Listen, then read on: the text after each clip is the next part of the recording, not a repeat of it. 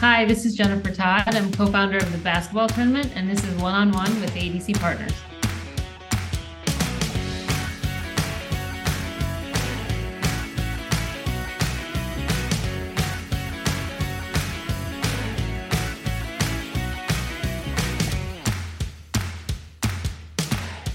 Hi, this is Dave Almy of ADC Partners. I guess the theme of this week's episode is all about taking chances, something my guest Jennifer Todd knows really well. Consider some of her rolls of the dice. As a freshman in college, she joined a lawsuit that would become a landmark case involving Title IX. After she landed a dream job in sports, she left it to travel the world for a year and a half. Looking to restart her career, she took another gamble and helped launch the basketball tournament, the first of its kind million-dollar winner-take-all tournament. In our conversation, we'll touch on each of these chapters of Jenn's wild ride and dive into some of the things she sees as absolutely essential to her success, like finding her voice, trusting her instincts, and belief in the projects she works on. Enjoy. I think most people know you as co-founder of the basketball tournament. But before that ever became a thing, you had this other kind of significant role in the history of sports and sports business and everything that sort of have come from that moment, because you were a gymnast at Brown University in the early 90s, and the university made the decision to eliminate the gymnastics and the volleyball teams. And so what I'm hoping you can do is take a moment and recall what that moment was like, and how you and 11 other Brown athletes decided, hey, wait a minute, that's not okay, and decided to push back. Can you reflect on that moment for a minute? I was a freshman, actually. I hadn't even arrived on campus when they cut those teams. And just for clarity, they cut two women's teams and two men's teams. Okay. 25 years ago, Title IX was not something anyone was really talking about, right? It was part of the educational amendments of 1972. And so it had been around for a long time by that point, but nobody knew anything about it. Nobody was talking about it the way they do now. And it hadn't really been applied to women's sports at that point. This is all still sort of untrodden ground.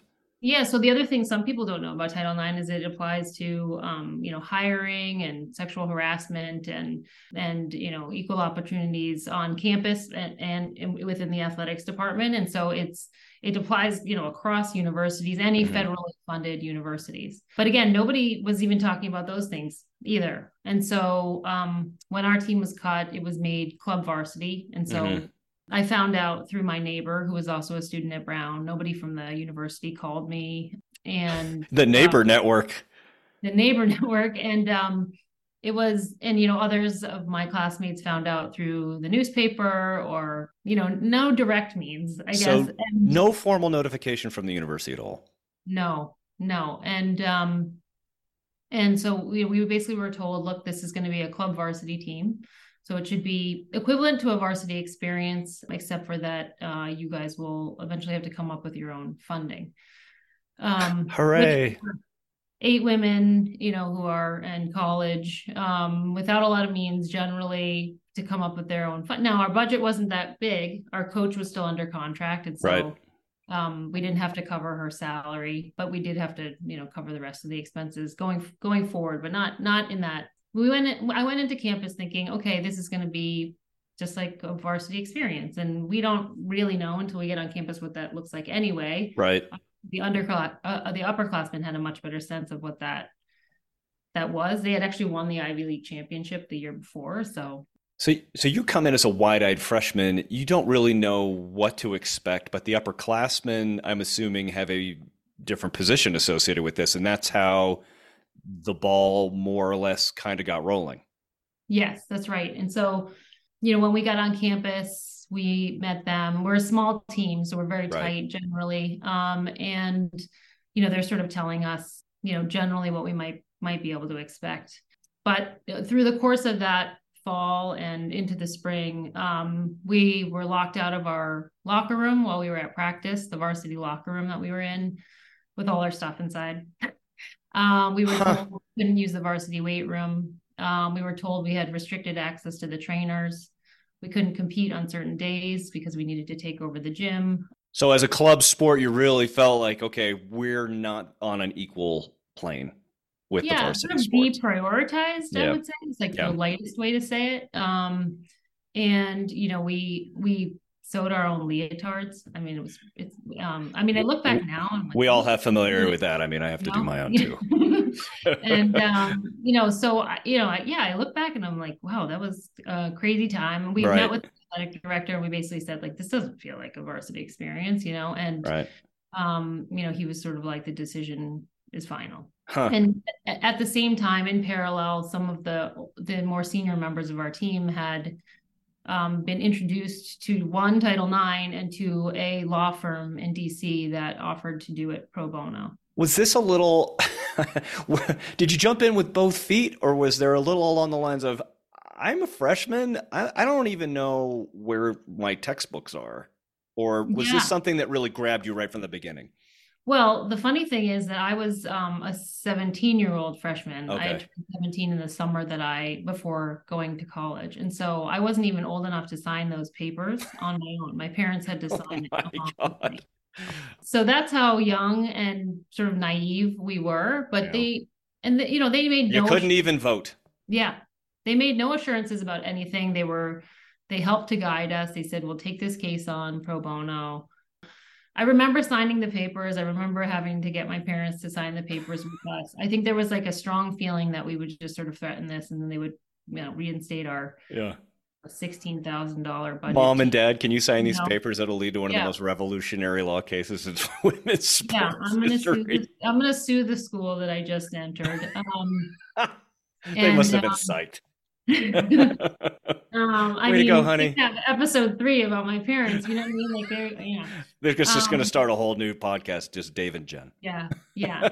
So The case that came out of that, Cohen versus Brown University, is a landmark case in Title IX. And I think we kind of talked about it a little bit earlier. I think it's hard for people to understand that, 30 years ago, this just wasn't a thing. I mean, Title IX is so interwoven with women's sports now, right? That's like everybody goes like, oh, Title IX was the reason why women's sports are as big and as consequential as they are today. But, 30 years ago when this case happened, that just wasn't the case. And I'm wondering if can you provide some context for what that was like when the case was going on, how it was received at that time and the reaction of people around you?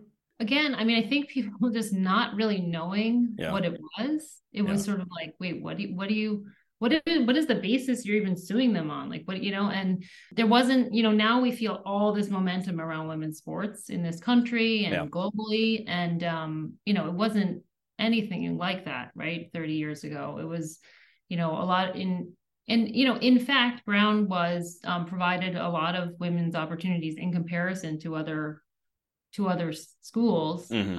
And yet they were still, largely in violation of Title IX, just in terms of like, I think the percentage was, 50-50 men to women on campus and 65-35 in terms of the opportunities. And right. Anyone who knows sort of the deeper level of Title IX is you don't have to be at 50-50 if there are not women that want to compete, or people of the underrepresented sex, which are always women, but that, you don't have to be at 50-50, but you have to accommodate those interests and abilities. And so if there's anyone saying we want to compete, opportunities. That's where Title IX really starts to kick in as far as finding those equitable positions for them to be able to compete in. That's right. But, so the reaction, to your original question was, there were, I think, a lot of students around us who were questioning, deeply what we were doing, why we were doing it, what was the basis of it. The school newspaper came out very strongly against us. Fascinating. It was really, just to say, like, I think there was a real education process for everyone, including us, but once we kind of knew what we were sort of signing up for, everyone around us, of like, does this mean that, you're going to cut men's programs right. to get to equality, or, to accommodate your interests and abilities, and, like fair questions. But, that's like the number one question that comes up with Title IX, and it's not a fixed pie.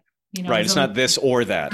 Right. You can always grow the pie, or shift the pie, so everybody can compete. And that's what we wanted. And that, we were trying to, the other thing that didn't exist 30 years ago was social media. Like, we didn't know anything about PR. Social media was called a typewriter.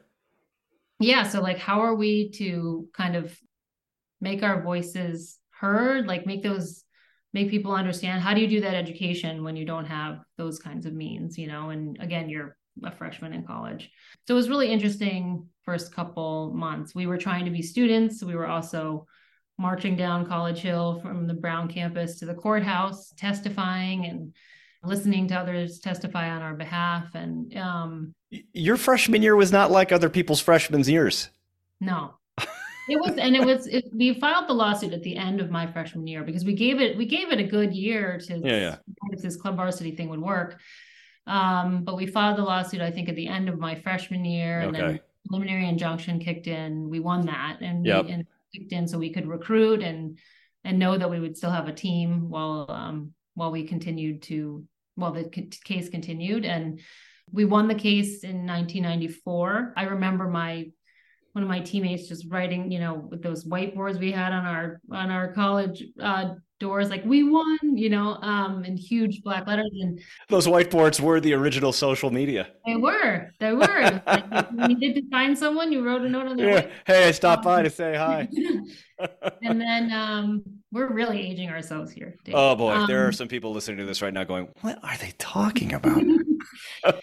And then then they appealed to the First Circuit. So we went back to court, and we won that in 1996. And then they applied for certiorari to the Supreme Court. And I didn't know what that was at the time. And the Supreme Court pushed it back down to the First Circuit ruling. And so ultimately we came out on top. It's just this unbelievable process. And again, I don't want to keep hammering this point home, but I think everybody kind of takes Title IX for granted now. It's like, oh, it's this thing and it's this settled law and it's had all this impact. But back in this time, you were going to the Supreme Court to get these questions answered, and it was going back and forth, and the university was pushing back. And I'm assuming a lot of other universities were backing Brown because they saw what the potential of you winning this case was. So it's just this, part of this terribly archaic word, which is going to date me even further, which I'm sorry to say, but it is this just rigmarole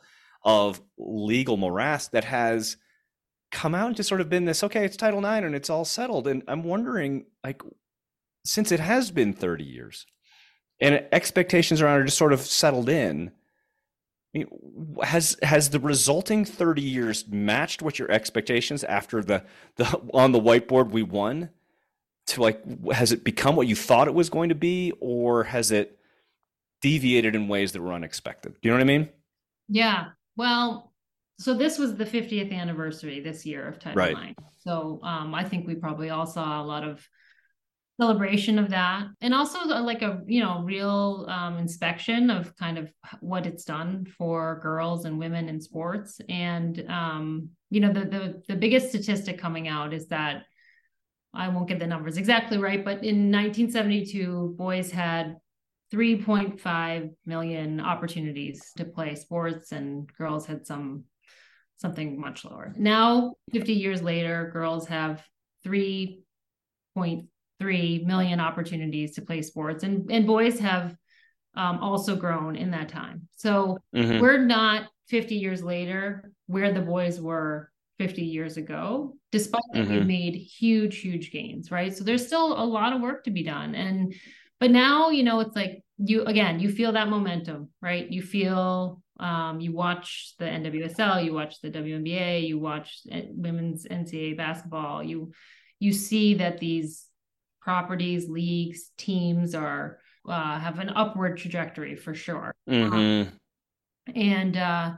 you hear Title IX in that conversation, right? Where it's because we've had a whole generation now of kids to have gone through a system where there were more opportunities to come to where they are today. So, it's like half, yes, this is an amazing piece of legislation. It's done so much for for girls and women, and then half, like, there's also still so much work to be done. And again, it's just okay. The hand in glove nature of women's sports in Title IX just continues to roll forward. Yes, still work to be done. And I want to transition a little bit to, and we'll use this as sort of the fulcrum for this conversation. I'm wondering how Title IX maybe impacted your approach to sports business as you began your journey post graduation, post lawsuit. Were there lessons learned during that process that informed how you approached your sports business work life? Yeah, I mean, absolutely, yes. I say all the time, it's where I found my voice. Mm-hmm. No, I didn't know I had a voice, honestly, when I got to college. I was so young. I was trying, we're all trying to take on the added workload, be athletes, file a lawsuit at the same time. As you do. As you do. And but I sort of realized, look, you can really take a stand for things that you believe in or that are personal to you, personal to your own experience. I didn't come out of the lawsuit sort of going, okay, I want to follow obviously a legal path or something like that. It didn't apply to my everyday life, but Mm-hmm. it did apply in the way of, like, okay, I have a voice, something to say, and if I believe strongly enough in it, I can use my voice. And so the first few years of my career, I was, a strategy consultant. I was just trying to kind of figure out my way through Mm-hmm. independence and life as a working person. And I never talked about Title IX. I never talked. It was in the past. Not so much it was in the past. It was like, would someone hire me and think, she's litigious in nature or something? Okay. It kind of Yeah, had yeah. this, like, A rabble rouser. yeah. And, and of course, like, it's one thing does not mean the other, Right. obviously, but I didn't talk about it because it wasn't, I don't know, it just seemed pretty risky when I was young and trying to make my way through the world. And ultimately I ended up at Octagon, which and into sort of from generalist into sports business. It just really was kind of in the rearview mirror for a while. I didn't. Did you enjoy the agency experience? I mean, Octagon is one of the biggest. I mean, have an enormous portfolio and carried so much weight, especially back at that point in time in sports marketing. Was that a relatively seamless move for you getting into that kind of world? And did you enjoy it? Yeah, I really did enjoy my time there. I was there for a relatively short amount of time. A lot of people come up through the agency world. Yeah. I was a biology major in college and pre-med, and I didn't take one business class in college. So I did a lot of learning on the job as I decided, I needed some independence, and I didn't want to go to medical school right away, and so I ended up taking a business job and then another consulting job with a healthcare component, so that I was Mm-hmm. using what I So learned that in was the bridge. college, yeah, to make the bridge. And then when I made that jump to Octagon, it was, again, to be more of a specialist in something. And I really didn't think I would move into sports business, but I was like, hey, why not? I have all the skills, of course, like, we know a lot of people come to us and say, well, I love sports, I just want to work in it. But I had all the skills from the sort of service nature of consulting and Mm-hmm. client relationships and strategy, a lot of strategy, to run the BMW account at Octagon for a couple years, and Yep. kind of look at their portfolio, execute gold standard execution on all the stuff that they were already doing, but also try to expand their portfolio to things that they were interested in. And I did that for a couple of years. And the agency experience, I mean, I love being on the service side. I think the downside sometimes is that, you don't get to make the final decision. Right. So sometimes whether it's in sports or not, Yeah, you don't own necessarily what it is, yeah, right? the You're just final product, purely advisory, right? right? Everybody, the thing everybody says is, like, your final product, this beautiful final product that you've worked all these late nights on, could end up on the shelf. It wasn't so much that at Octagon. I think our suggestions were real suggestions, and I ended up leaving more for personal reasons than for other opportunities. let's jump into that because, I think it's like for a lot of people who are interested in working in sports, like you said, oh my gosh, you're at Octagon and you're working on BMW. I mean, well, what an amazing portfolio. They do so many cool things. And then you make a decision to leave that and go travel for a pretty significant period of time. Yeah. What was what was that decision making? Was it just like I gotta do this? What was the how did that come about? Yeah, I got married Hmm. and my husband at the time was an investment banker and probably had never taken like more than 2 hours off in his life. And we went on a long honeymoon, a 3-week honeymoon, and we both loved to travel and went to New Zealand for 3 weeks and sort of Oh, good honeymoon. yeah, and there were some personal things going on my husband's side that I think both with his job and his family. His mom passed away, and Hmm. I think he just was like, I don't know if I can do this in this form anymore. And so he's like, I want to leave. I want to travel for a while. So it was really his idea. And I had just been promoted at Octagon, and to be honest, there weren't that many women kind of in like leadership positions or kind of moving into leadership positions at Octagon. And so you always sort of feel like you're carrying a little bit of the weight for everybody else. And so I didn't want to be promoted and then leave. So it took me about 6 months to make the decision, like, okay, you know what? So you both really thought about this. You didn't. This was not a spur of the moment. Screw it. Let's go travel the world for a few years. This was something you really considered carefully. I think so. Yeah. I mean, Yeah. we didn't just like drop everything, quit our jobs and go. You're not the But true in the bohemians. end we did. Yeah, yeah. Because we packed up our apartment, rented it to our friends, put all our stuff in my friend's basement in New Jersey, my teammate from Brown, and took one backpack each and That was it. Just literally what's on your back. yeah, one bag each, and went out to the World Cup in Germany. That was our start. We did Poland and then we did Germany. We had like the first 2 weeks of our itinerary planned based around the games, the World Cup games that we wanted to go to and had tickets to. And then we had no itinerary after that. And Just some of our opened friends your were like, arms. we'll be back in 6 weeks. And And how then long did it last? we came back 15 months later. So it's a Yeah. pretty great excursion that allowed you to really just take it all in, right? I mean, you how many countries did you visit? 40. Yeah, okay. We started off really fast, and then we got progressively more tired, and Yeah. we want and slowed down a little bit. But we went, Western Europe and Africa for several months, and then Asia for the rest of the time. And Yeah. we would have kept going, but my husband's grandfather was ill, and So you needed to get back. we came back and we thought we'd go back out. And it was September in Boston, and we had just been living in Shanghai. So, just sort of imagine like it was pretty polluted in Shanghai, big city, like Hmm.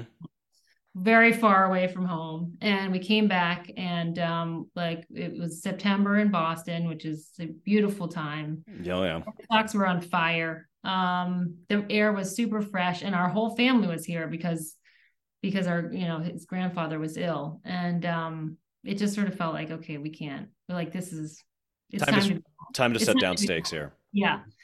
So there were a lot of places we didn't get to see, but such a good experience to expand our worldview. And I didn't really know going in that that's what we would get, but just like kind of being like locals out there and talking to Ugh. people about their view of the United States or their view of the world. Like, you learn so much. You really realize what you don't. Whenever a recent college graduate asks me for advice, for lack of a better term, like what should I do? What comes next?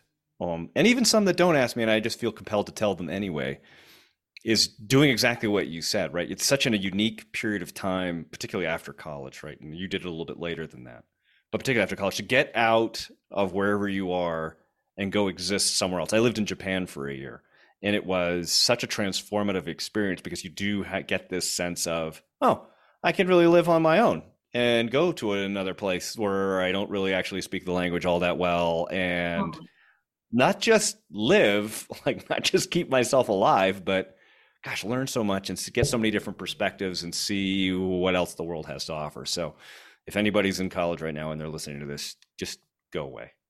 yeah. Just get out of here. Yeah. The thing, I mean, going in, I'll just say this. The thing that we thought to ourselves is, look, we could probably do this after we retire, Yeah, yeah. after we have kids, and we'll be, I don't know, 60, 65, and travel will just be different, right? But like if you do it when you're in your early 30s and you can kind of run very fast. It's a different experience. And, it was like right in the middle of sort of our career trajectories. And so, it's not always great to take a big pause in that time, but In that time, it was very different, right? it was What's very this different. gap in your resume? Yeah.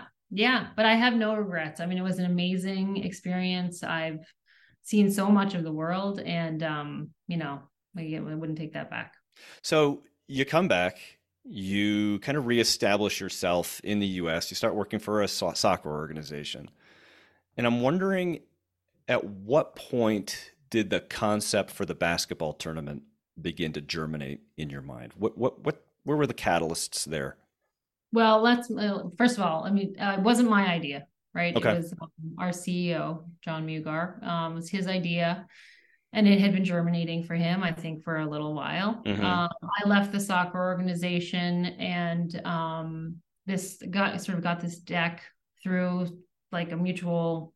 He had hired someone to sort of help him get the idea off the ground, who was also a former consultant, and then I had met that guy. Anyway, this deck comes across my desk, and I think it was like a $10 million 1,000 team participative tournament. And I actually immediately called my boss, my old boss at Octagon, and I was Hmm. like get a load of this, And Look at this crazy thing. yeah. And and I had been working for like a soccer organization in the way that I sort of had a little taste of entrepreneurship. So my risk profile was decently high in terms of like, would I take a risk on starting something totally new? But it was like, wait, what? And but I did know what I could do for them is, he hadn't come from a sports background, and Okay. our other co-founder, Dan, hadn't come from a sports background. And but I knew, look, I know how from the other side to activate sponsorships, that BMW had taken on. I know how to run events, promotion and marketing. I get that whole world. And so I know how to take this concept and bring it out to market. Like what I know from the other side what sponsors are looking for. Hmm. We created this whole day, and again, consulting experience coming in from flying in from this side, sort of we created this whole deck, trying to present the idea. I mean, actually, backing up, we did try to sell it as a reality show for about a year. It was in the time of reality shows, and there were networks interested in it, but also interested in owning it in perpetuity if it was successful. And that wasn't really interesting to us. And so we said, okay, we're going to pilot this. And again, went out to sponsors, really didn't get a lot of traction. We had some nice meetings. Yeah, yeah.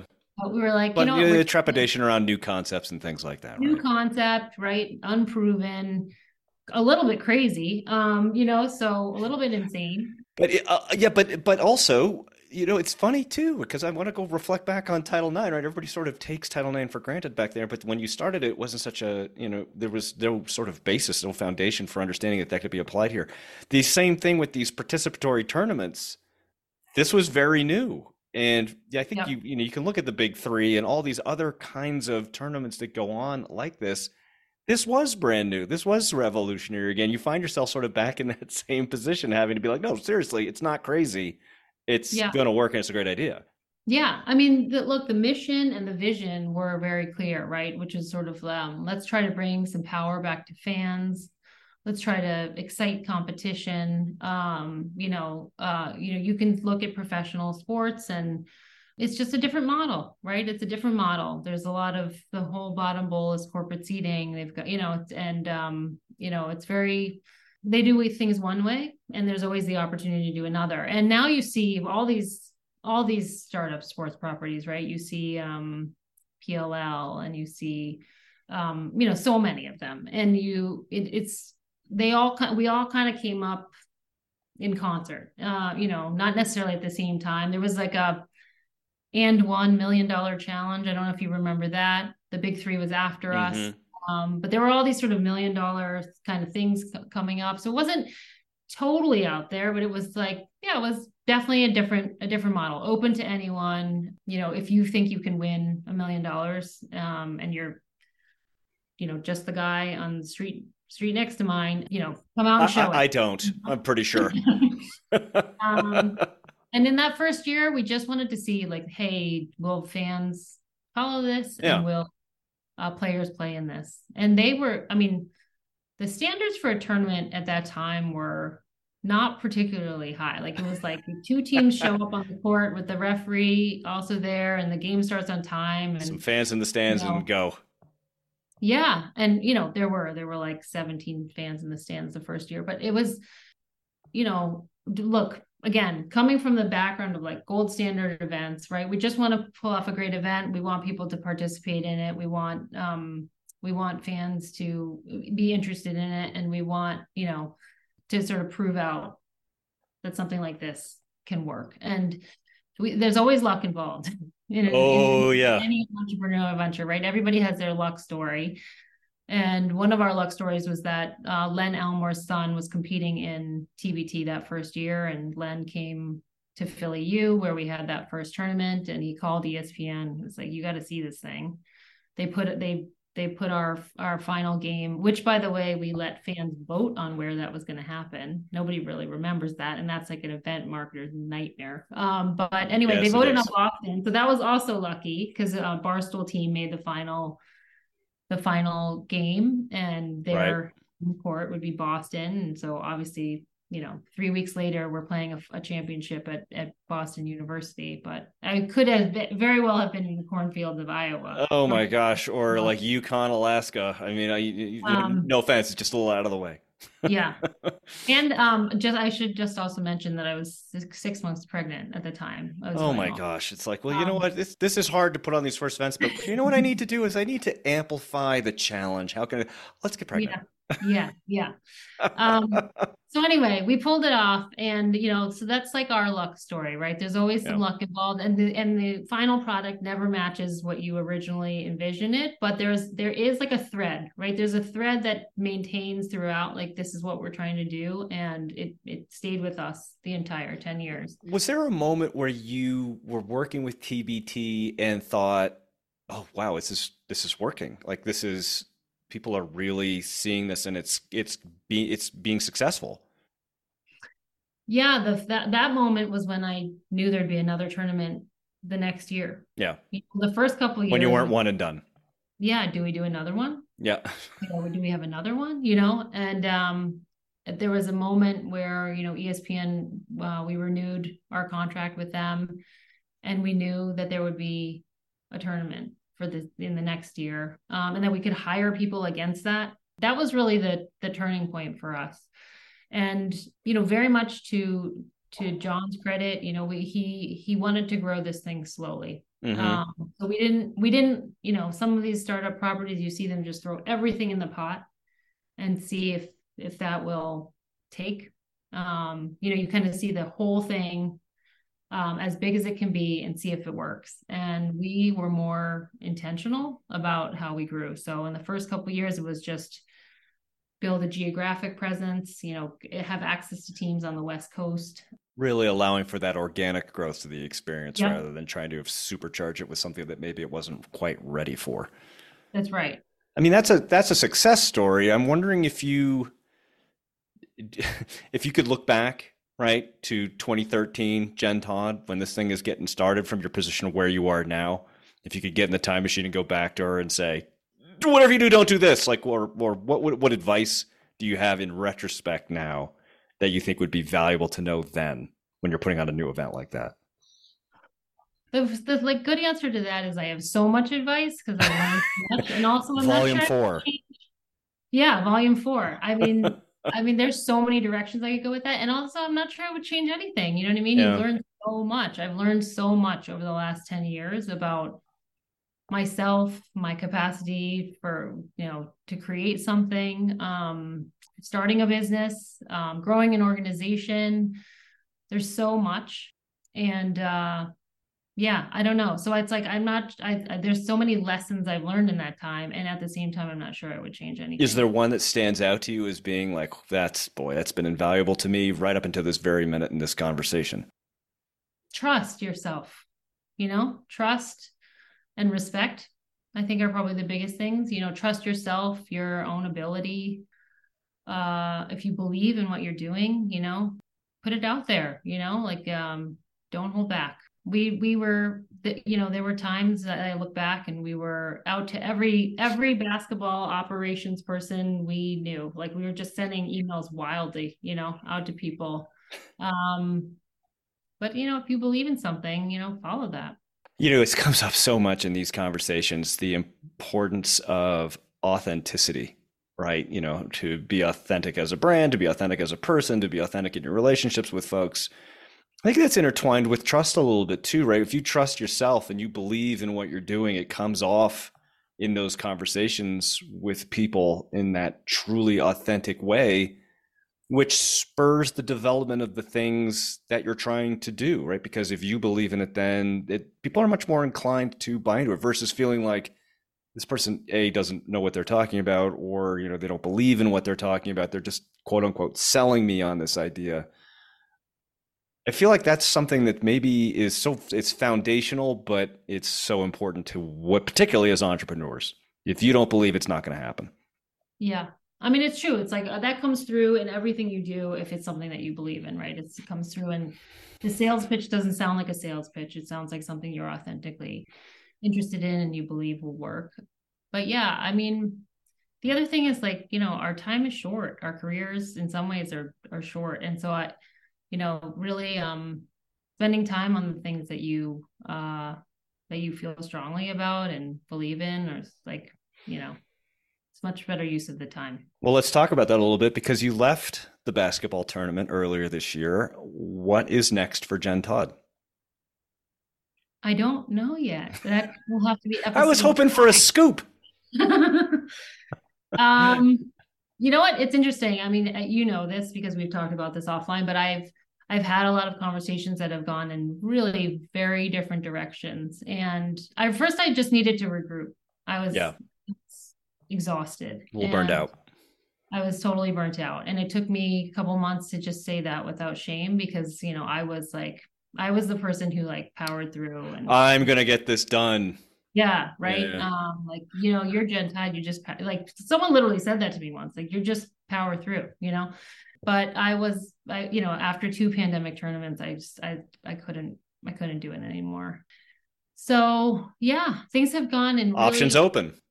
from entrepreneurial to very established organizations. So you'll have to tune back in. We'll have to do volume 5. My gosh. Volume 5. We have so much to talk about, Dave. Oh my gosh. We could definitely make like a 6-hour podcast out of this, but I'm not sure anybody's ready for that. I'm sure they're not. I think this is one of those moments, right? Yeah. It's sort of like, do you follow, I don't know, what's the priority? And obviously I have my family life to balance out with these opportunities. But I will tell you one thing. The time that I've had off has been so lovely in terms of just being able to connect with people that I wouldn't have otherwise connected with had I been, kind of charging ahead with TBT. And I've met so many really interesting people doing really interesting things, who honestly, I just wouldn't have met otherwise. And I think everybody always says, like, oh, it's better to find your next thing while you're in your thing. But that wasn't going to work for me. I couldn't do that. So there is a lot to be said for being able to take that time to take that deep breath and make a decision not based out of, oh, holy crap, I got to get the next job, but to have the time to reflect on priorities. Yeah. Both from a life standpoint, but like from a psychic income standpoint, what's going to really supercharge you on your next adventure? And it's going to be fascinating to see what that is, Jenn Todd, as you move on to onto your next phase, on the thing that does grab you and really excites you about what you're going to do. We're going to wrap up, but before I let you go, we are going to enter the lightning round. I have a series of questions for you that you are unprepared for. And totally unprepared. And I want you to give just quick, there's a new word, quick, rapid responses. The first thing that comes into your mind. Okay, you ready? This could be bad. It's going to be awesome. Here we go. Lightning round. Okay, you've been to over 40 countries. Where would you go back to tomorrow? Egypt. What's still on your list to visit? Japan. Okay. You competed in gymnastics at Brown. What was your least favorite discipline? Bars. I was not strong. I didn't have strong. It's like you either do bars and beam and you're very technically savvy, or you do floor and vault and you're like very powerful. And I was more the floor and vault. All right. So no bars. All right. Just go this way because you were young in college too. No bars. It worked on a variety of different ways. You could buy a sports franchise tomorrow. What league would it be in? NWSL. NWSL. I think it's a very smart choice right now. You could be in any athlete for 24 hours. Who would it be? Ooh. I don't even have an answer to that. You don't even have to answer. All right, volume 7. All right, last one. Who is your number one LinkedIn success story? You. That's the answer. You got that one right. I don't even remember it was me that reached out to you or you that reached out to me, but this has been, you're like at the top. Therapist, counselor. I'm just so gratified. I see you didn't have to prepare for the lightning round at all. It just flowed perfectly. Well, I'm still going to think about what athlete, who I would like to be. All right, we'll tell you what. Post it later, and we can use that as a follow-up to this. Jenn Todd, thanks so much for spending time today. Yeah, of course. Great to do it. Thank you. Thanks for listening to this ADC Partners podcast. For more information about ADC Partners, please visit our website at adcpartners.com.